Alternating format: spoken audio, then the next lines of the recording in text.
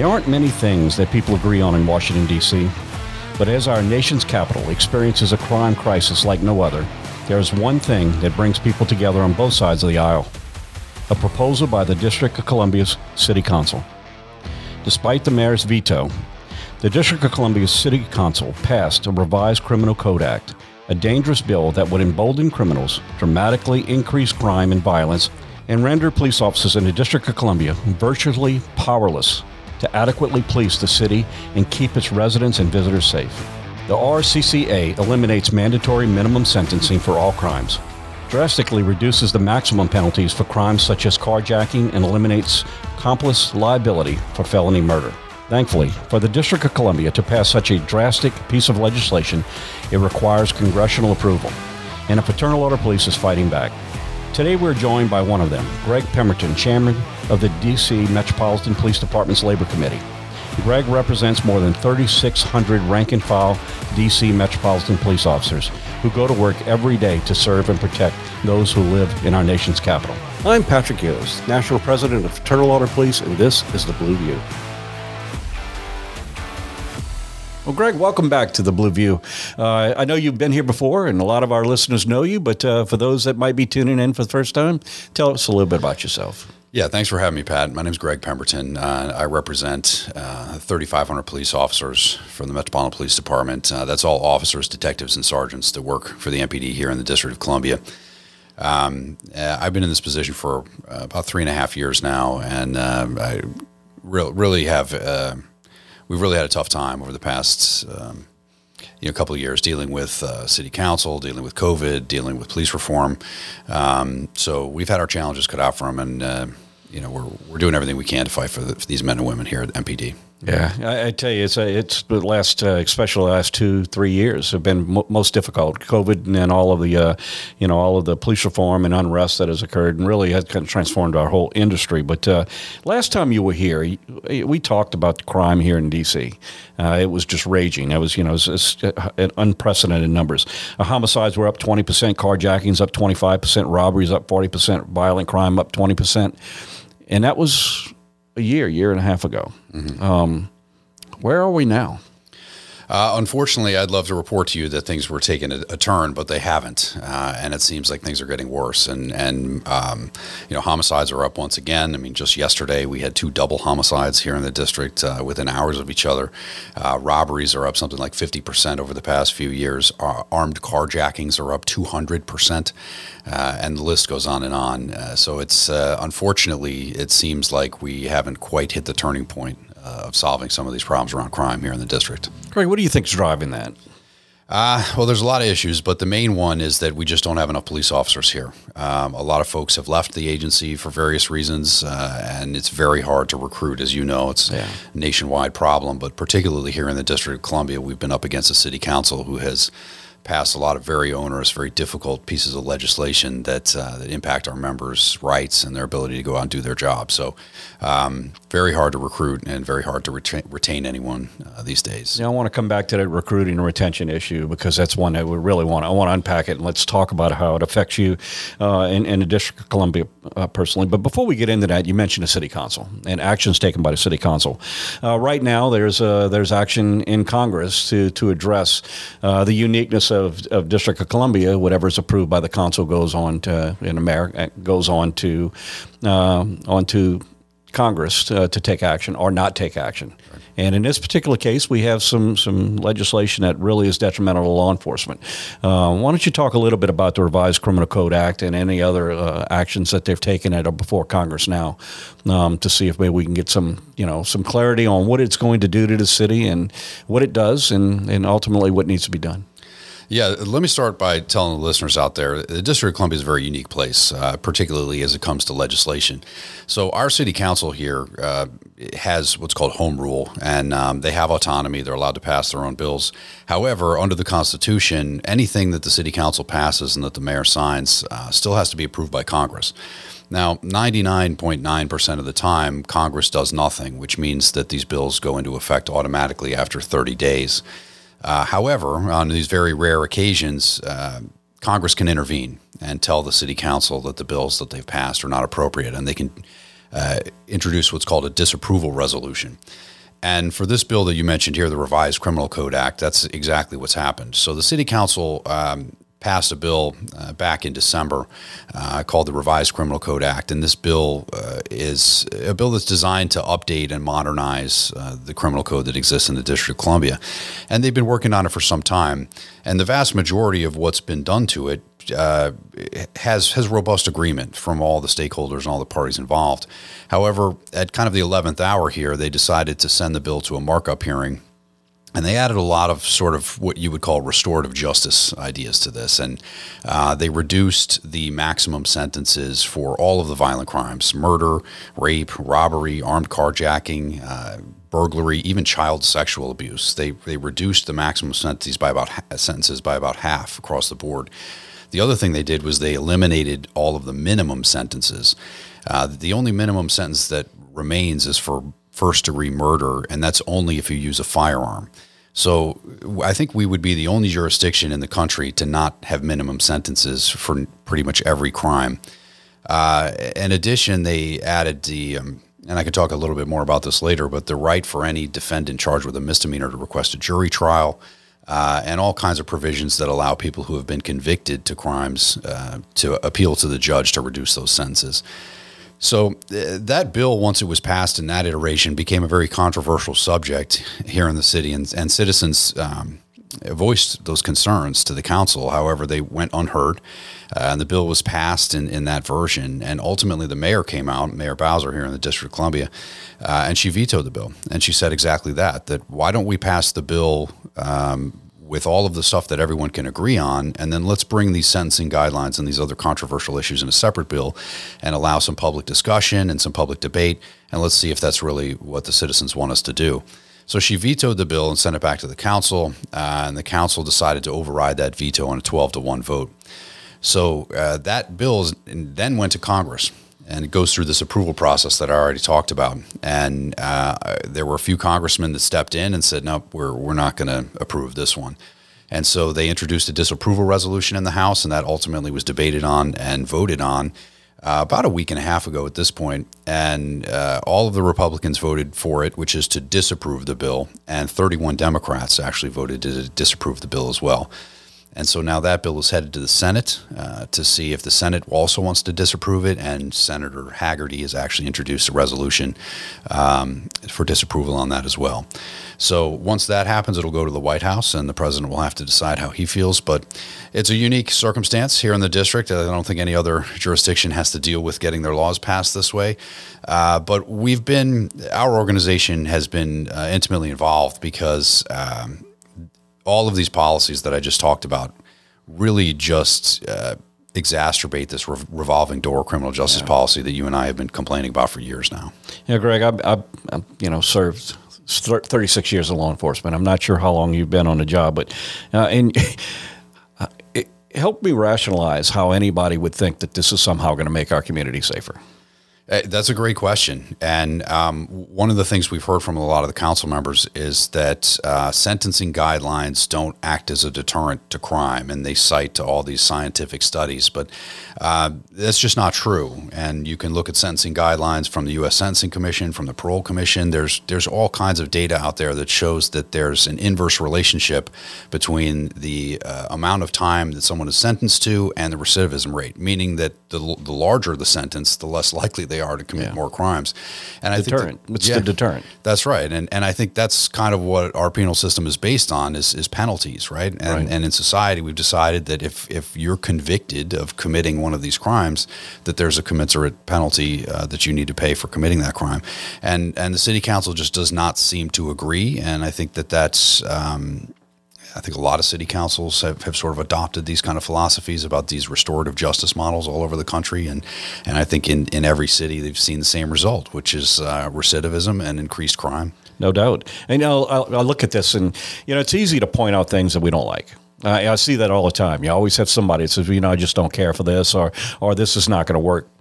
Are they offering any solutions because I still try to wrap my head around how you take away the deterrence to doing crime with some rationale that somehow it's going to make our community safer.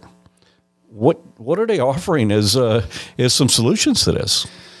Well, again, it seems like what they want to do is invest money in social programs and a lot of these things that are designed to get in the community that are not police, like what they call violence interrupters and other sort of government-funded programs that are somehow designed to interdict crime or dissuade criminal activities before people become involved, which maybe those things do work, but unfortunately, what we've always said is that they're going to have to work in conjunction with law enforcement. You can't do away with law enforcement and replace them with these ideas. Well, exactly.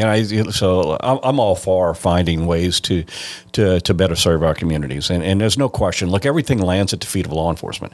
If there's a problem, blame it on law enforcement. Law enforcement's the one that's called to. We're the first responders. We're the first ones to be able to touch people in any one of these instances, and there's a lot of frustration that comes with it. So I understand that part of it. We have a lot of work to do in our communities, and a whole lot of it, the problems that exist in cities across this country are not directly related to law enforcement. They're a breakdown of a whole lot of failed promises that have happened in communities. So the need to have these social programs are vitally important. We recognize that and support that, but it's not a one or the other.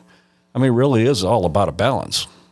I couldn't agree with you more. These are, socioeconomic, systemic issues that deal with, economy, education, jobs, access to healthcare. Even there's all kinds of issues, and what I've always said is that the police part of it is just a small slice of the pie, but we don't have the oversight of the jurisdiction to solve the problems that exist in schools or that exist in other government programs. So, we're willing to work hand in hand with these officials to try to find ways that we can all be involved. But I think the approach that has been taken, particularly here in the District of Columbia, is we have to cut police out of the picture and find other ways to replace them instead of sort of embracing the law enforcement model and saying, what can we add to this to make it better, and what can they do for us to make these other programs better?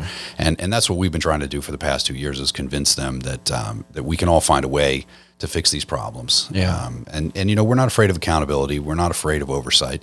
Our officers go out by and large and do the right thing every day. They're constitutional, responsible, professional policing. And so if people want to look over our shoulder and watch what we're doing, that's fine with us. They're more than welcome to do that. We encourage them to do that. And no question, the powers we have as law enforcement officers are directly related to that trust. So we got some work to do. There's no question about it. But that starts with the meaningful discussion on finding solutions to problems. It's not an either or. It really is a holistic approach to fixing communities. If you really want to downsize policing, the way to do it is to fix the problems that create crime and decrease the need for it. And I think that's what's missed along the way. Somehow there's a belief that we can eliminate law enforcement and these other things are going to take hold immediately and we're going to have safe communities. And look across this country, point to cities that have done that and tell me what their crime rates are. There has to be a little bit of balance here. And look, I'm very, very happy to see that cities across this country are recognizing, we went through a period of time where there was a quick rush to do police reform. And we've seen some of the things that have been implemented in cities across this country, and they're starting to walk them back a little bit, realizing that maybe it was a bridge too far, maybe it wasn't the best approach, and maybe there are other ways to get to what their desired outcome is. So while other places are walking back on some of these things, here's DC, a little late to the game, doing the same thing that others have realized that is not beneficial. Yeah, I think that's an excellent point, Pat. I mean, you look at places like Minneapolis, who were some of the first to jump at these police reform ideas and defund their entire agency. They're now adding all kinds of budgets to the police and increasing the size of their agency, increasing the breadth and the scope of their agency. Same things in Portland and Seattle and San Francisco. I mean, these are some very left-leaning cities that have very progressive ideas, and even they, as you've said, have realized that some of these policies were a bridge too far. And when we try to point that out here to the city council, it just falls on deaf ears, and there seems to be a runaway locomotive here with the police reform ideology. Yeah, Greg, going through the last 2 years, there's been a lot of discussion here on the Hill, at the White House, through the administration, and in cities all across this country about police reform. And if we look at it, I can tell you that just working through it here in the House early on, law enforcement was kind of void of their input on a lot of this stuff. And it made it difficult because there's some good things in a lot of these police reform bills that we could all wrap our arms around with, but there were some things that were so extreme that we really needed to weigh in on, and not having that ability to be part of that discussion really made it hard for us. I think all of us in law enforcement, we're dedicated to our profession. We recognize our profession is evolving. It reflects the needs of the people within communities. At the same time, if we're not involved, who knows policing better than police? I mean, they do it every single day. I mean, it's what our job is. And if we're not involved in those discussions, it's kind of hard to have academics come up with something that they think is practical. And in reality, law enforcement has some input that could help fine-tune what we're talking about. We're all looking to improve the criminal justice system, every single one of us. How much discussion have you had the ability to be able to weigh in on these issues as the rank and file leader of law enforcement officers with law enforcement perspective on these radical, really strong changes to the act? Yeah, the short answer is none, and I want to reinforce a point that you made, which is that these are government-run agencies, and they're never going to be perfect, and we should always be striving to do the best we can and to keep up with what it is that the citizens want. Right? We should be policing these communities the way the citizens want to be policed, but in order to actually achieve that in an effective and responsible way, as you stated, police need to be part of that discussion. And I think what's happened, like, for example, here in the District of Columbia, they put together a police reform commission to determine what the legislation should look like. And this police reform commission was made up of a laundry list of every anti-police activist you could possibly imagine. Not a single sworn police officer, not a single retired police officer, nobody from the chief's office or the command staff. And there weren't even any academics in there that had a sort of resume about pro-police or pro-law enforcement. And so, of course, you're going to get out of that exactly what it is that came out of these bills, which is just anti-police rhetoric. And I can't support your point more, which is that until you start including rank and file police officers at these tables in these conversations, you're going to continue generating bad legislation, because you need to hear how these things are implemented on the ground when officers actually respond to a call and they have to abide by these policies, what that's going to look like in real life.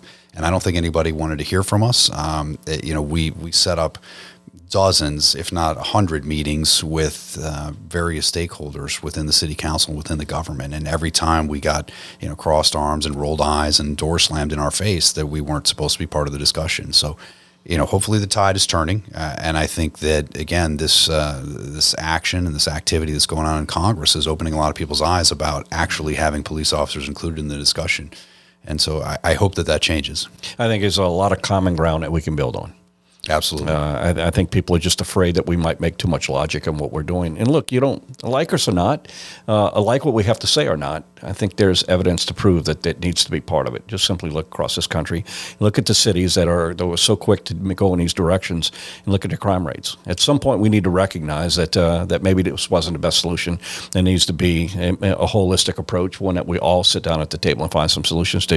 I can tell you, just here in Congress in the last 2 years, although initially when they started passing trying to push some of these things through, they didn't make it through both houses for that very reason, because they didn't have the balance to it. And by allowing us to sit, those who would allow us to sit and talk about these issues, we were able to give clarity on some of the things that were in these bills that cause concern. So it doesn't hurt to tell me the downside of having a meaningful discussion towards a common goal. I tell you, it's easy to stand up and say what you believe in, but maybe you need to pause a little bit and look at the end result. I mean, we look at these numbers, and this is not even accurate numbers, but you're looking at homicides up 20%. It's 20% might seem like an impersonal number. You don't know it, but that 20% is a whole lot of families, a whole lot of lives that are forever changed because of crime. We need to take the anonymity away from it and just realize we're talking about real people here, and these decisions we're making are affecting families. Yeah, that's absolutely right. You look at each one of these stats, and there's trauma behind that. There's somebody that's been robbed or sexually assaulted or lost a family member, and those are the problems that we're there to solve. And unfortunately, I think when we talk about these stats, those facts get lost. Law enforcement officers, they see that every day when they respond to the scene, and they see the trauma that's occurred. What I would say is that one thing we find frustrating when we go deal with folks in the city council is that, now there's been some time. We've been trying it their way. In June of 2020, they passed all of these measures and they put them in place on an emergency basis. And now we're approaching 3 years of looking at exactly what their model is. And increased crime. Yeah, and they've kowtowed to every possible, whimsical fantasy of every police activist there was, and they've put it into place. And now that we have that empirical data, we know that it's an abject failure. And it's just very hard to get people to admit that and say, well, let's find a way out of this then, because we tried it our way and that didn't work.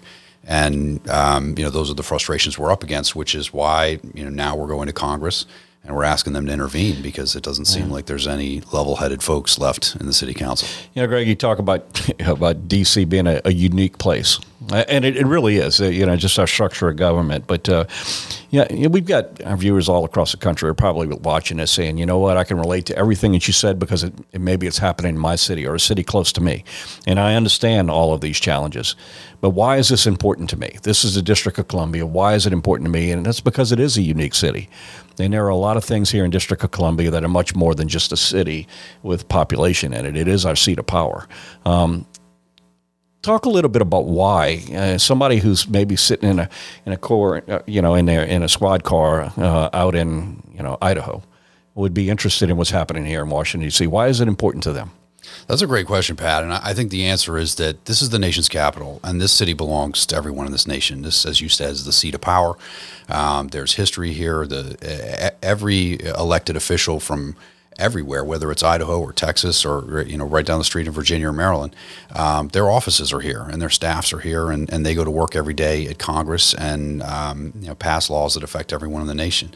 And whether you work here or you live here or you're a visitor or a tourist or a foreigner who wants to come visit the city and see what democracy and the seat of power looks like, it's important that this city is safe. It's important that this city represents us as Americans. And this city shouldn't look like a crime-ridden, crime-infested, terribly run city. It should look like a professional place that hosts the democracy that exists here. And unfortunately, the city council doesn't seem to think the same. And that's again why we're up on the Hill here asking them to intervene in some of these ridiculous policies. So it really falls on Congress at this point. And so with that, talk to our members across this country, talk to our listeners, and what can they do to help? Oh, absolutely. The FOP has been phenomenal in this process, and not just you and your leadership team and your legislative team, but the members, rank and file members, and whether that's just your average dues-paying member or it's national trustee or state president. They have done a phenomenal amount of work on this. You've given us the opportunity to get the information in front of them. And what they've done is they've reached out to their elected representatives, whether that's their congressmen or their senators, and they've sent letters and they've got on the phone and they've set up meetings with them and they've told them, hey, look, our brothers and sisters over there in the District of Columbia need your help. And you need to take a look at the situation. And that's opened a lot of doors for us. As a matter of fact, there's been a few times my phone has rang for people that we haven't reached out to. And they've said, this is Congressman so-and-so's office, and we need to talk to you about this. And so I can't thank the FOP and the members of the FOP enough for getting us that sort of clout. But there's more work to be done. So, if you're listening to this podcast, I encourage you to reach out to your state representatives or your congressmen or your senators and let them know that this House Joint Resolution 26, as they call it, that they need to take a good, strong look at that because it's a real issue for law enforcement. And there's a vote coming up rather soon, correct? It has to be. There's a deadline. What is the deadline it falls? I mean, I know there are multiple things here, but with the most recent, the closest deadline that we have that we might have to shoot for, what is? Yeah. So right now, the bill that we're discussing, the Revised Criminal Code Act, the disapproval resolution is in front of the Senate. From what we understand, likely the week of March 6th, there's going to be some debate and a vote on that. And so as your members pull up this podcast and they listen to that, hopefully they can reach out to their senators and let them know that this is an important issue for us and for law enforcement at large. There's really no time to waste. No time to waste at all. Yeah. We need our listeners to contact their senator and let them know how they feel about this legislation. Absolutely, Pat. Yeah, and for those folks out there, the other thing I would let you know is as you mentioned, that this is the kind of thing that's happened in a lot of cities, right? You can name almost every major city, and there's similar problems. The District of Columbia is the only city that Congress can look at and say, nope, not here. We're not doing that here. And frankly, I think that if they're able to do this, I think it will send some shockwaves through all these municipalities that are deciding to pass these bills and pass these pieces of legislation that impact our members, that prevent them from doing their job, that take away their due process rights, that take away their ability to defend themselves, that demonize them. And I think if they can do it here in the District of Columbia, I think that will help our members who are in these other areas that are fighting the same battles. I think they can point to this location and say, hey, look, they got it right here when Congress stepped in. Let's do the same. I want to change channels, change directions just a little bit. And I want to talk about staffing. We have a problem across this country where the best and the brightest just aren't stepping up and taking this job. I call it an existential threat because it is not something we're going to fix overnight. I mean, there is so much damage done in the last 2.5 years in law enforcement to the extent where people are leaving our profession. For a number of reasons. They're retiring because they're eligible to retire. People are leaving because they can find more stable jobs other places. And, all of these factors together are created such a void in our profession across the country, not just here in D.C. And then at the same time, our best and brightest just aren't stepping up because they have done so much damage. The media and some politicians are more concerned in the problem than they are any type of solution. Have caused so much problems to our profession and people aren't stepping up for it. So let's talk about how that affects Metropolitan Police Department and what do you see on horizon? Where are you now on staffing? What do you see? Do you see any light at the end of the tunnel? What are your suggestions that need to be done in order to be able to make the job more attractive here in D.C. that you can have the proper staff levels to protect the community? Yeah, Pat, this is probably one of the most striking and serious issues that I think we have in law enforcement nationwide. And I know you know that better than anyone else, but here in the District of Columbia, it has it's absolutely catastrophic. And let me put a finer point on that. Since the beginning of 2020, our agency has lost just under 1,200 police officers. 1,200 police officers. That's about a third of our police department. And we've only been able to replace about 600 of them. And, the chief of police just testified last week in an oversight hearing at City Council saying that's right, that we're short 600 police officers here in the District of Columbia. And that is an absolutely cataclysmic number of officers not to have. And what I think is even most alarming about that is you take those 1,200 cops and almost 45% of them have resigned. This isn't even a retirement bubble or people retiring earlier than they normally are. These are cops that are just turning in their gun and badge and walking away. And as you said, a lot of them are walking away from law enforcement in general. It's not even just that some neighboring agency has better pay or better working conditions. A lot of these folks are saying that they don't want to be involved in law enforcement. And I think the damage that you talked about that's been done over the past 2 or 3 years is, it's something that's going to take a decade or more for us to get past.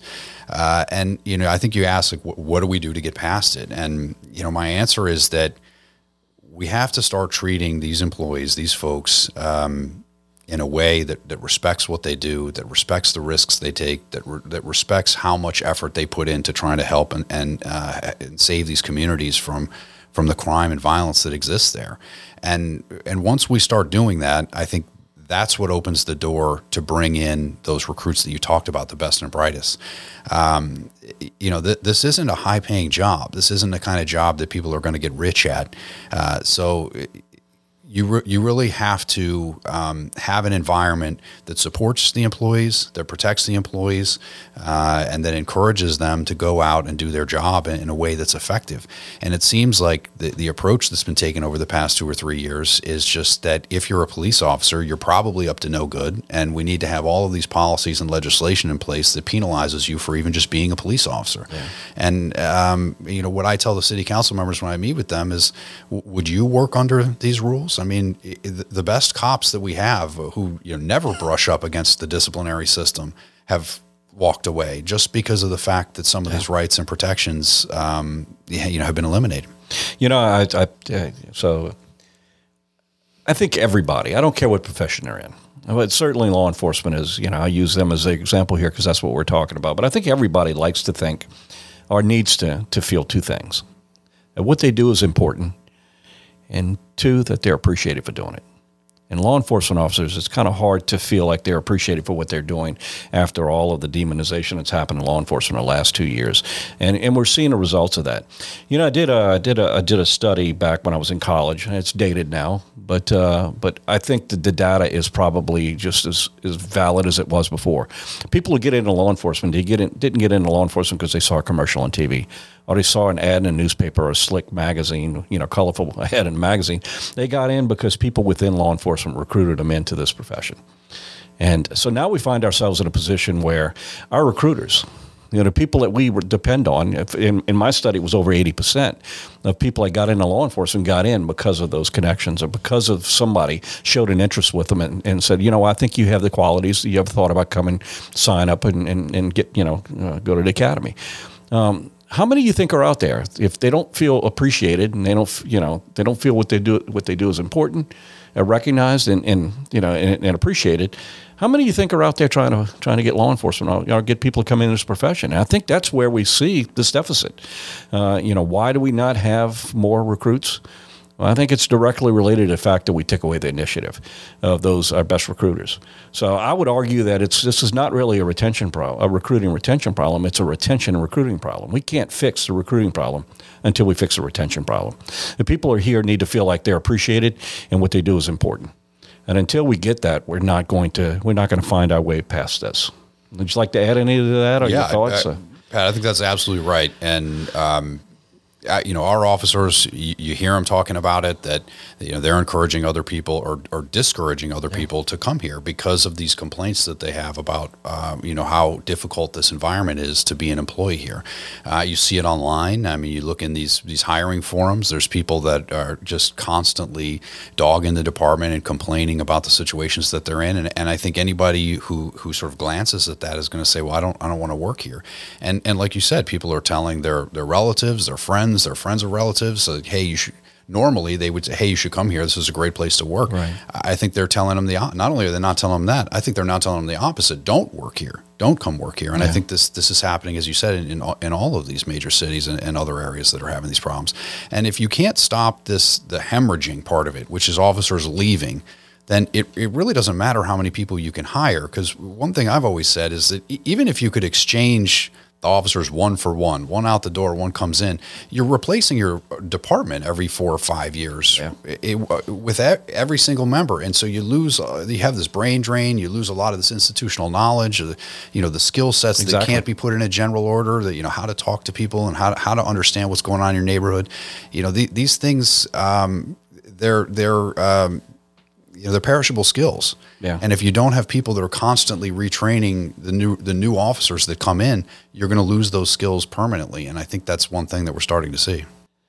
Greg, if we flip the switch today, and for every vacant position we had here in your department or any department across this country, and everybody loves the police again, and you have 100 people deep for every open position, and we're able to get qualified candidates that come in to this profession, by the time they hired, put through the academy, put through field training, we're probably looking 5+ years before they become an effective officer.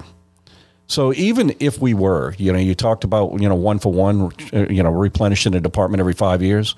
Well, look at what damage that does too. Where is that? You talked about the brain drain, the institutional knowledge that goes out the door. Who's training the next wave of law enforcement. There are 800,000 men and women across this country show up every single day. They put on a badge, they strap on a gun, and they go in and protect their communities. And yet we're being defined by a small handful of incidents across this country that are causing good people to leave this job. It's not going to happen overnight. We're not going to fix this overnight. I couldn't agree with you more. If even if we were able to turn things around 180 degrees today, I still think you're looking at a 5 to 10 year arc before you can start to see a real significant or a return to normal in law enforcement, if you will. I think the damage that's been done is deep. These are deep wounds, and they're going to take a real long time. And luckily, there's a lot of folks that are working to do this. It seems like. There's been times where I think folks are tempted to give up and just throw in the towel and say, you know what, this is what it is now. But, thankfully for the FOP and folks on your team, I know here in DC that there's a lot of folks that are working very hard to try to make sure that we don't lose this permanently. And so hopefully those efforts work. Well, Greg, I appreciate you coming in and spending some time with us to talk about these really important issues. And, before we wrap it up, one more time, let's tell our listeners and viewers what we need them to do and why they should not wait, why there's a sense of urgency here about contacting their members of the Senate. Yeah, absolutely. So again, these bills, these police reform bills, these criminal code reform bills that are coming out of City Council, Congress has taken them up on what's called a disapproval resolution, which is to completely torpedo these bills and scuttle them. Which would cause the City Council to go back to the drawing board to redraft these, and hopefully they'd be redrafted in a much more acceptable and common sense. In an inclusive way. Inclusive as well, yeah. But in order to get those disapproval resolutions to pass, they have to pass the House, they have to pass the Senate, and they also have to get signed by the President, like any other federal bill. So for those folks that are out there listening, I really encourage you to contact your FOP state representatives, your state trustees, and contact your government representatives, your congressmen and your senators, and let them know. And if anybody has any questions or would like any further documentation, you contact me directly at gpemberton@dcpoliceunion.com, and we'll be happy to send you an entire packet of how you can help this effort. Well, Greg, thank you. Thank you for your work. Look, I've watched you for the last 3 years. It's some of the most difficult times in our profession, and the way that you've managed through these issues in D.C. and been part of a solution has been inspiring. So thank you for the hard work that you do for the men and women here in D.C. in these very difficult times, and keep up the great work and know that we're here. And to our viewers and our listeners, now there you have it. I mean, we need some help. We need some help, and we need it immediately. I need you to reach out to your senators and ask them to please to disapprove this bill that's before the Senate of this act, and let's go back to the drawing board with law enforcement involvement and find some solutions that are common sense solutions that we all can embrace and get towards the common goal. So thanks for tuning in to The Blue View, where we talk about the issues that are important to the men and women who suit up and show up every day in communities across America. Thank you.